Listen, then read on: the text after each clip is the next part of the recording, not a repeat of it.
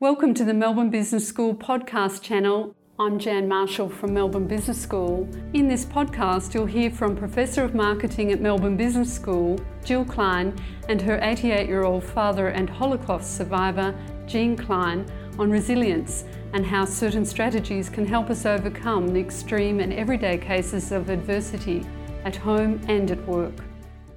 Hello, I'm Professor Jill Klein. Today we're going to be talking about resilience, and I will be talking about the psychology of resilience and what the research tells us are great tools for being more resilient in the face of adversity. And we'll be talking about adverse situations that can often occur in a business setting. These could be personal things like not getting the promotion that we had hoped for, or having a relationship with a key client blow up on us because they become very dissatisfied with our work. A merger or acquisition situation that's creating a great deal of disruption. These are all adverse events in the business world that we might encounter. We also, any of us, can encounter personal adverse events. We can become ill or injured. We can have something happen to a loved one. And for those circumstances, of course, resilience can be extremely helpful. My dad will be providing some of his own examples of the strategies he used in his extremely resilient response to being a 16 and 17-year-old in a Nazi concentration camp. And there's a couple of things I'd like to say first up before we start in this. One thing is that my father's situation was incredibly extreme. I think it's hard to imagine an adverse event that could be worse than being in a concentration camp. And so I understand that when we talk about our business adversities or our personal adversities, that those are still a world away from what happened to my father. But I think the reason why my father's situation can be helpful to us in our own lives today is that if a 16, 17-year-old kid could come up with these fantastic resilient strategies to cope with such a desperate situation, then certainly we can learn from that, and we can develop some tools that we could use in our own much more everyday, normal types of adverse situations. And I know my father has told me a number of times as we developed this session together and we worked together presenting on resilience, that if his terrible experiences, if one good thing that could come out of that experience is people learning about it and learning how to be more resilient because of what he went through, then that's a win for him. And so that's important. I think the other thing that I like to mention right up front is that a tremendous number of very strong and very resilient people died in the Holocaust. If you ask any survivor how did they survive, they're going to tell you about all the lucky things that happened to them. And my father had many, many lucky things. Random chance fell in his favor a number of times. And that was required to survive the Holocaust. You had to have good luck over and over and over again. At the margin, if you had all that random chance in your favor, then at the margin, your mental fortitude could definitely make a difference. And my dad saw this in the daily life of the camps, how the determination and the desire to keep alive and to continue the struggle to survive could definitely help someone get through the day. So let's start out by talking about what resilience is. There are a lot of definitions out there. Resilience is a very hot topic. I like to go with a pretty straightforward, simple definition, that resilience is the ability to maintain relatively stable, healthy levels of functioning following an adverse event. And I think more than just that, more than being able to keep functioning through adversity, there's also a question of what happens over multiple events. So when you have an adverse event, do you develop skills and abilities that make you stronger? And so you move up the spiral of resilience in the sense that when another adverse event hits, are you actually stronger than you were before? Or does the adverse event break you down in such a way that when another adverse event hits, you're in worse shape than you were before? So what you want with resilience is to move up a spiral of resilient abilities so that with each adverse event that hits us, we get stronger and stronger and stronger, and we develop human capabilities and skills and talents to deal with adversity. Now, there's been a lot of research on resilience, actually for decades, looking at what are the effects of being resilient. And this research shows us that resilience is a key to success in work and satisfaction in life. Often in the business world, our first couple of promotions we often will get because we're working harder than others, we're bright, we're applying our intellectual abilities, and that's what gets us our first couple of promotions. But as you get higher in the ranks, other things start to matter and start determining who's going to continue to rise in the organization.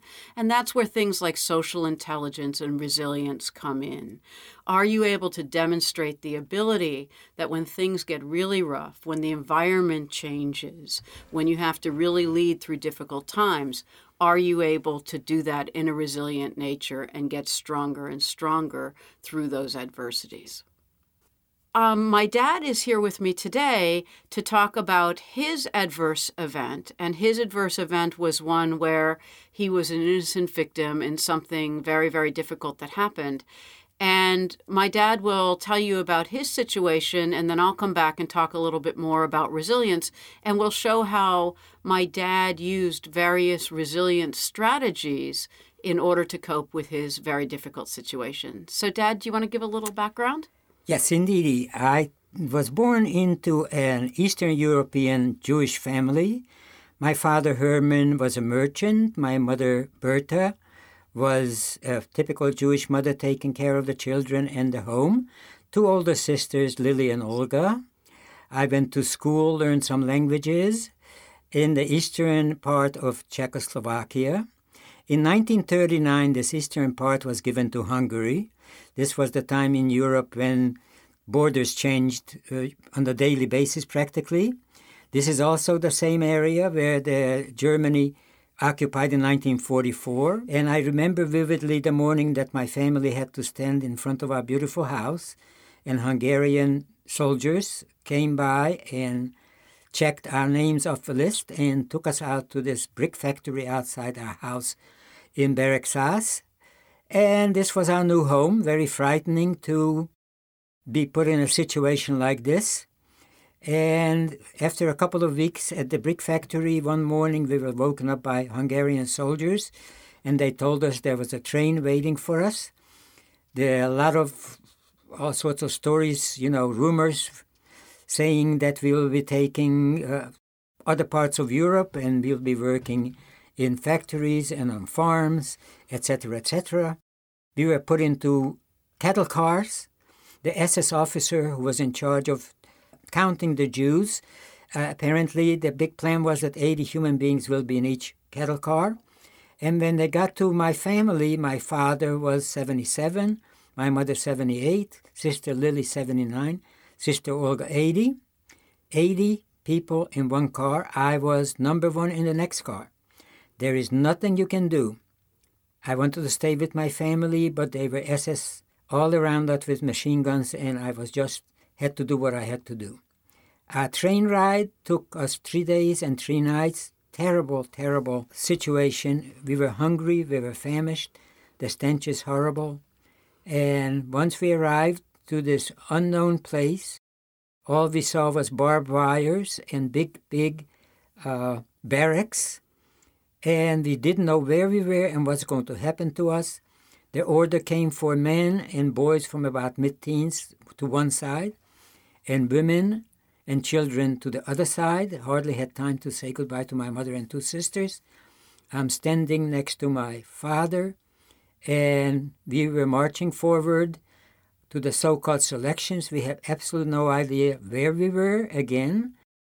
We don't know what's happening. All I knew was that an SS officer points to my father to go to the left and points to me to go to the right. I found out the next day that this is Auschwitz-Birkenau, the biggest killing machine on the face of the earth. The fact that my father was sent to the left meant that he was killed in the gas chambers, and that was the end of my father. I had absolutely no idea what happened to my mother and two sisters. I was in Auschwitz just a couple of weeks when I was picked out of one of the selections and shipped out from there to my next destination.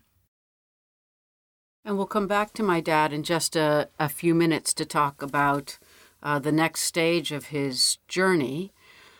When we think about adverse events, and of course the adverse event that my father is talking about is about the greatest adversity we could possibly imagine. And most of us are so very lucky that our adversities are pretty small compared to my dad's event. And yet the adversities that we face in our everyday life can still be quite difficult for us sometimes. So when we have an adverse event that happens, we often feel as though there are immediate emotional consequences. So we learn about the adverse event or we experience it and we feel upset, angry, tearful, frightened. And that response happens so quickly that we fail to actually notice that something very, very important goes on between those two things, between the adverse event and the emotional consequences. What's going on in between is how we're interpreting the event, our appraisal of the event. And it turns out that two of us can go through the exact same event. You and I could go through the exact same event, but I interpret it in one way, you interpret it in another way, and we have very, very different emotional consequences. So it turns out that that interpretation is often what determines how we feel, as opposed to the event itself. And that's the part that we have some control over. This appraisal can be broken down into three different components. One is attribution. When an adverse event happens, we quite often think, why did it happen? How did this happen? And we call that attribution. A second component of appraisal is meaning. What does this mean? And a third component of appraisal is coping. What can be done? What can I do about this? So that's attribution, meaning, and coping. So let's start with attribution and just talk a little bit about how attribution works. So let's imagine that you had been working for a couple of years towards a promotion at work, and you really thought that you were going to get it, you really thought that you deserved it, and then it turns out somebody else got the promotion. There are a number of different types of attributions that we can make for that event, and they're kind of on a dimension. And one extreme on the dimension is what's called the self-serving side of the dimension, which is to blame everything and everyone else. It was somebody else's fault. My boss is just terrible and doesn't recognize my talents. Somebody sabotaged me. I wasn't given the resources that I needed. Those would all be self-serving attributions, that this happened not because of me, but because of somebody else's fault. The other end of that dimension of attributions are globally negative and permanent self-attributions. I didn't get this promotion because I'm a complete idiot and always will be. And so that's the opposite extreme. Neither of those extremes are very good for us. We're not learning, we're not going to improve with either of those types of attributions. So with the self-serving attributions, I'm so busy blaming other people and other circumstances that I fail to look at what I could do to improve. On the other hand, if I decide this is because I'm just horrible and lack talent and will never be successful, that doesn't leave me much room to grow, and in fact might make me feel pretty depressed, or might make me decide to exit the situation and not keep trying. In the middle of these two extremes, there are much healthier attributions. What you want to be able to do with your attributions in an adverse event is take responsibility where it is appropriate and look for opportunities for coping with the event and learning and improving because of the event. And one terrific way that you can get to that healthy space in the middle of that attribution dimension is to ask yourself, if I could do this over, what would I have done differently? By doing that, you start taking some responsibility.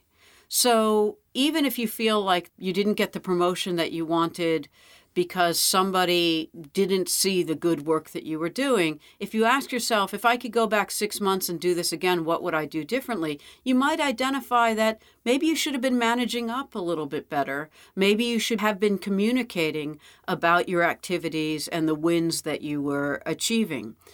And so that's sort of the idea of the healthy attributions is you look for where you can take responsibility and grow and develop. And when you do that and you're able to make those healthier attributions, that's going to set you up very nicely for coming up with some great coping strategies. So after attribution, the next part of appraisal is meaning. So the first part was, why did this happen? That was attribution. The second part is, what does it mean? And when something really negative happens, we often go into a mode of asking ourselves, how big or small is this?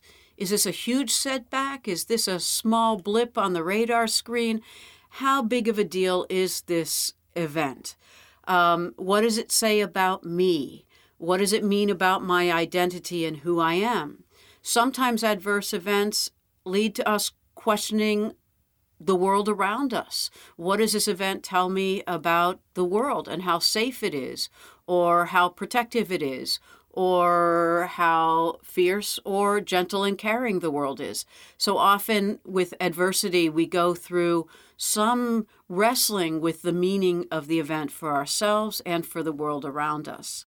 And now I'd like to turn back to my dad to tell you the next part of his story, where he started grappling with the meaning of what was happening to him. In the part that he's told you so far, I think he was pretty much in shock. And my dad told me once that when he finally came to grips with what had happened to him a week ago, new things were happening. So that that whole process of being taken from their home, put on the trains, going to Auschwitz, I think he was very much in shock through that whole time. But the next stage of his story, he's going to go to a labor camp and he's going to get into a routine. And it's when he gets into that routine that he's going to be able to start assigning meaning to what's happening to him. So, Dad, do you want to tell the next bit of your story?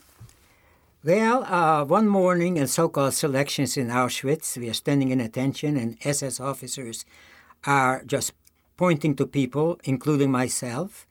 And we have to fall out, and they march us out to the same railroad siding where my family arrived. And they put us on the same kind of cattle car trains. And our next destination is Wolfsburg. Never heard of it, don't know what we are going to do here. Of course, it turns out this is my first slave labor camp.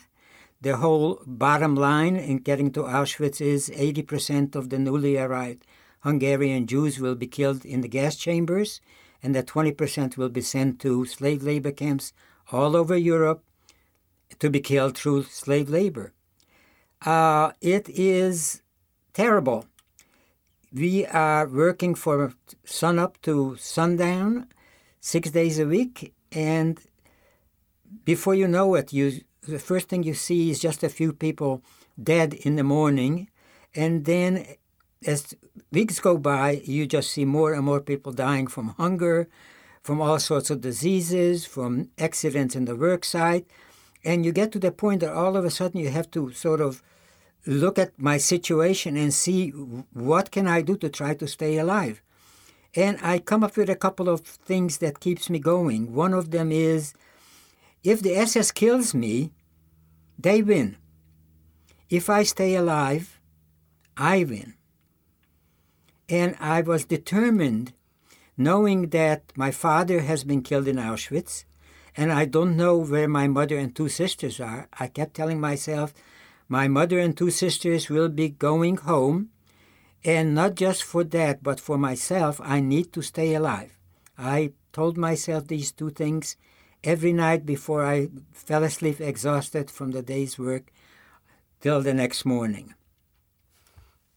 One of the things we know about resilience is that as people make meaning of their adverse events, they can see the meaning of the event as a challenge or as a threat. And I think one thing that's amazing with about what my father just said is that he was in the most threatening situation we could possibly imagine, but he came up with a challenged translation for himself of the event. He decided to take the optimistic view that his mom and 2 sisters would get back home, that they would survive, and he couldn't stand the idea that they would come home and they would lose him and his father. And so that was his underlying motivation. That was his meaning for survival. And then also his construal of the situation as this life and death challenge, that he was going to win the situation by surviving, and he was not going to let them win. And I think that's the most amazing example I could possibly think of for how you could change a threatening situation into a challenge situation in terms of the meanings that you're making. Okay, so now we have talked about attribution, we've talked about meaning, and the third component of appraisal is coping. What can be done about the adverse situation? What are the coping strategies that we can engage in? And so I'd like to have my dad talk about some of the coping strategies that he used when he was in this slave labor camp. There are different ideas, let's say, that I had to use in at Wolfsburg. First of all, I realized that I'm all by myself. And I was making friends with young prisoners because the young prisoners were always more optimistic than the older ones. There was a lot of giving up with the older prisoners. There tremendous amount of luck is what happened to prisoners in different camps. In my case, it was a civilian engineer. Due to the fact that I took German in high school, so-called gymnasium, I was fluent in German, and an engineer came to survey the roads that will be built by the prisoners, and they asked for somebody to help him with his equipment. And when the SS sergeant asked the young prisoners, when we were standing in attention, who speaks fluent German, I put my arm up. I didn't know what I was volunteering for, but I figured if they want to kill 100 of the prisoners today, they can do it. Why should they pick on one? So I put my hand up. He took me out to the gate of the camp. There was a civilian, and this man took a tremendous, tremendous chance. He could have wound up in the same camp I was in as a prisoner by giving me food. Every day when he went to eat his lunch with the SS soldiers, he left me some food under the bench in the empty mess hall. And before I had to join up with my work party to march back to the camp, he waited outside while I went in, put the hard food in my pocket, which was food I haven't seen now for about 8 months, and to share it with my friends, the younger prisoners. This man, who was a German, a Christian, saved my life. It's unbelievable. And I thank him to this day. I want to live, I want to get home, because I was so sure that my mother and 2 sisters will be home that I wanted to make sure that I come home, at least the only son comes home instead of the father dying in Auschwitz. And Dad, that was a huge goal that you had to get home, and you didn't even know how long you were going to be there, or when the war might end, or when Liberation Day might come. So how did you manage such a huge goal? It's basically, you had to break it down into one day at a time. You can't say, okay, in X number of months I'm going to be free and I'm going to go home. The situation and everything that goes on all around you, the people dying constantly, you had to come up with just manageable segments of your life. So this is exactly what I did, one day at a time. And then next morning I started over until I went to sleep. And each night you said you were going to wait, you were determined to wake up in the morning. Exactly. I'm going to live. I just made this my number one priority. I just couldn't see myself dying and not getting home because I was. Of course, it would have been possible that my mother and two sisters were already dead, but I didn't know. I put this in my brain that they are working in a slave labor camp, which has turned out that was exactly what they were doing in an ammunition factory, and that carried me from day to day and finally to liberation. And then after you were in that camp for some months, the Russian front kept getting closer. And Correct. So they marched you towards the west, away from the front, where you were sort of in a collection camp where there was no work. Exactly. Basically what happened was we heard more and more war noises, cannon fire coming closer and closer. We knew something was happening. And then it was just one of those things that they just announced that everybody, all the prisoners who are able to march, will march to our next destination, which was a real concentration camp. They took all the slave labor camps in the vicinity, and those who survived would be marched in here. There's no more work. There's just dying. Your rations are hardly any food, so the death rate was horrific. And the same thing that I had in Wolfsburg is still fresh in my mind about getting home. And when you got to that new camp, you made a couple of friends, right? Right. Do you want to tell us a little bit about that? Yes. Two Polish kids about my age. I was 17 by this time. When I went into the camps, I was 16. This must have been like March of 1945. I made friends with them because we could stay together. There's no work, so we just stayed together in the same barracks, close to each other, talked about hopefully getting home.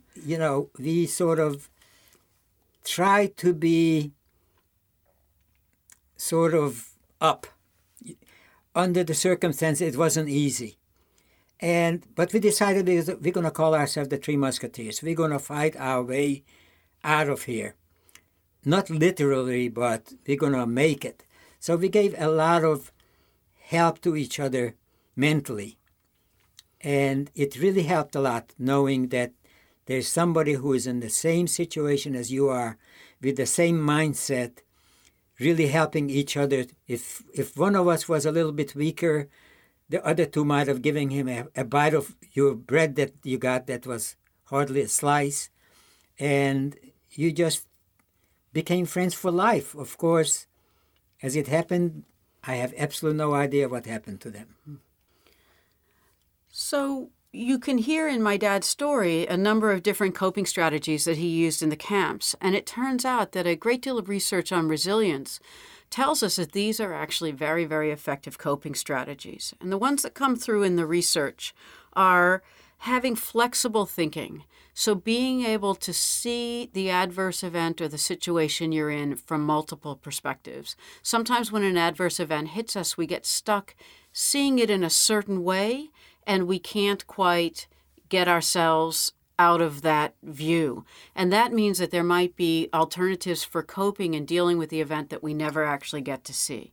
So flexible thinking is really important. And I think my dad showed that when he took this incredibly threatening situation and made it into a challenge for himself. Another key coping tool that comes out of the research is social support. A lot of times when an adverse event happens, we're kind of tempted to withdraw. And it turns out that getting and receiving social support from others through adversity is extremely important. And it helps a great deal in coping with an adverse event and recovering quickly from an adverse event. Another coping tool is experiencing positive emotion. So making sure that you actually get the chance to laugh if you can, or to enjoy something, or participate in some event that you like to do.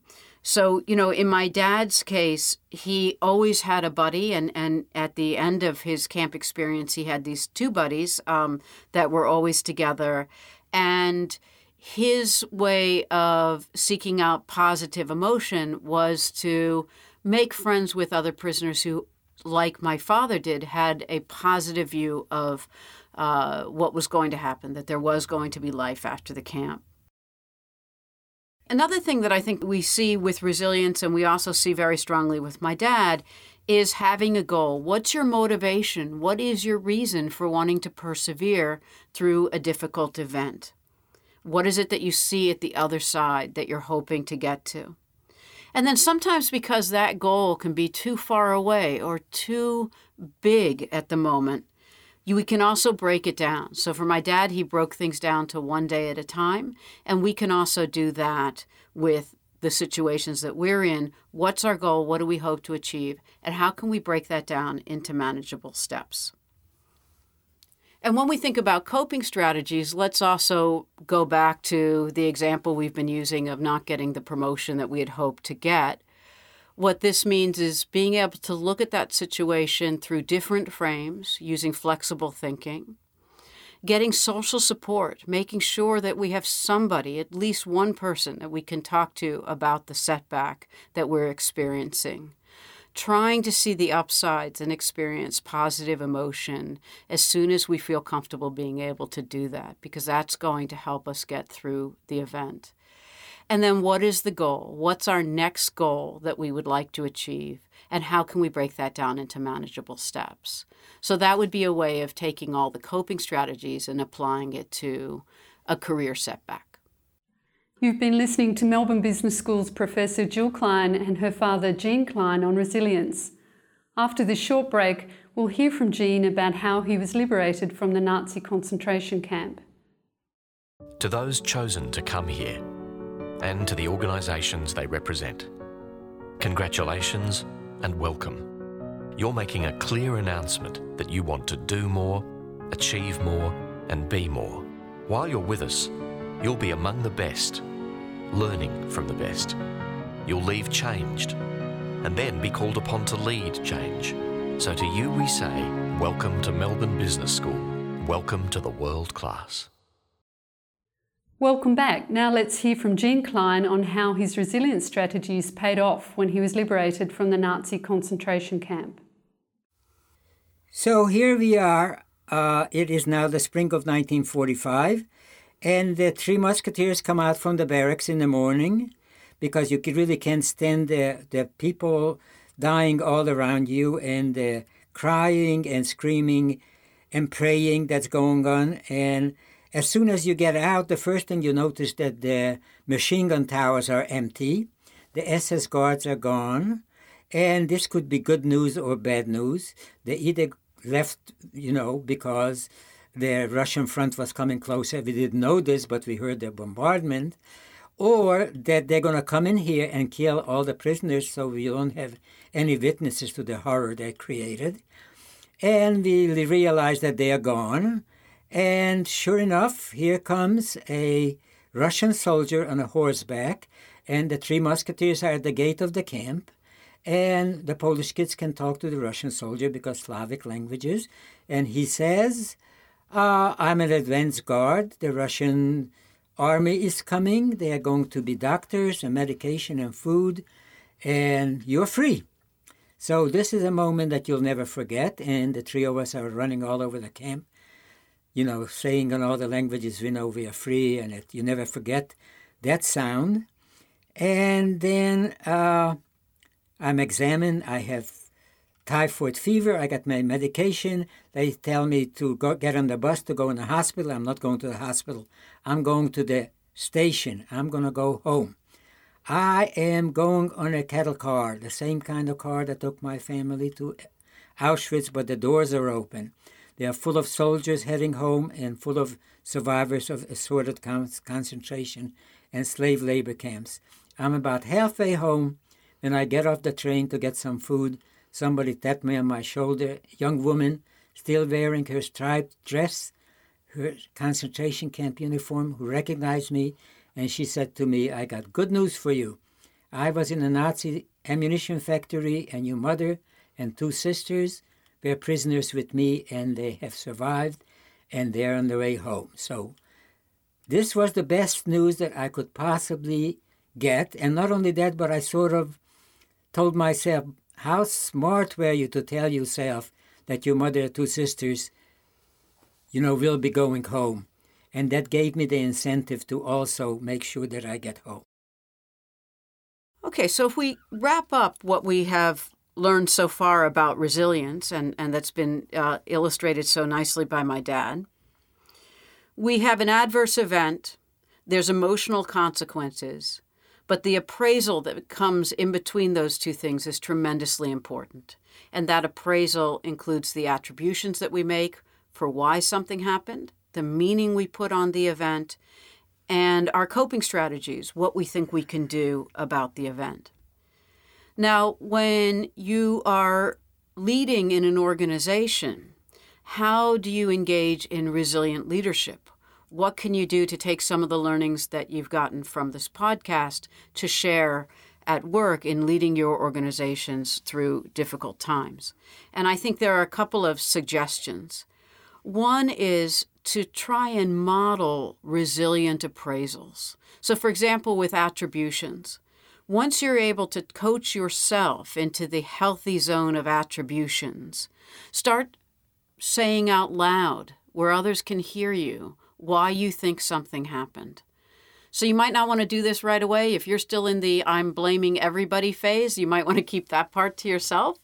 But when you get to the healthy zone of the attributions, where you're starting to take some responsibility, you're starting to see what opportunities there might be in the situation and so forth, that's the time to start saying things like that out loud. When bad things happen in organizations, people are often very confused. They don't know what to make of it, and they're very influenced by each other. And they're particularly influenced by the leader, because everybody is going to look towards the leader to hear what he or she thinks is going on. And so when you're resilient, when you're making healthy attributions, when you're putting challenge meanings on the situation, and when you're coming up with great coping strategies, that's going to be tremendously important to the people around you, either the people you're leading or your colleagues. The other thing you can do is listen to the appraisals of others. What appraisals are the people who work with you making? So if you ask your team, how do you see this? What do you think is happening here? And then listen to their answer. Where are their attributions? Are they in those unhealthy extremes? And can you help them get to that healthy middle point of taking some responsibility and developing perceptions of opportunity and coping strategies? And listen to the meanings. If you ask your team that you're leading, for example, what do you think this all means? Listen to their meanings. Are they threat meanings? Are they meanings that are focusing on the negatives and the threatening aspects of the situation? Or are they challenge meanings? And if they're threat meanings, what challenge meanings can you offer to help coach them, to help them develop challenge meanings for the situation that they're in? And then think about the menu of coping strategies, the flexible thinking, the social support, the positive emotion, the having the goal, and the breaking it down. And how can you share that with those that you are leading to help start generating ideas for coping strategies? And in this way, you can not only become more resilient yourself to adverse circumstances, but also help lead your organization through very difficult times. So thanks so much for taking time during your flight to listen to our session here on resilience. If you'd like to learn more about my father's experiences and his sister's experiences, I've written a book. It took me 15 years to do it in my copious spare time, but the book is called We Got the Water, Tracing My Family's Path Through Auschwitz, and it's available on Amazon.